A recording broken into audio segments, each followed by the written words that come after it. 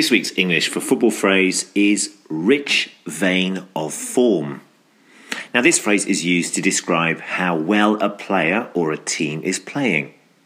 If a team has won many games and played well, we say they're in good form.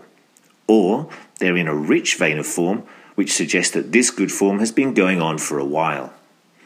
Teams that have won many successive matches, or players that have scored in consecutive games, or consistently playing well, are said to be in a rich vein of form.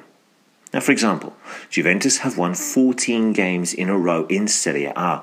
They are in a rich vein of form going into the big game against Napoli this weekend. Rich vein of form. You are listening to Language Caster.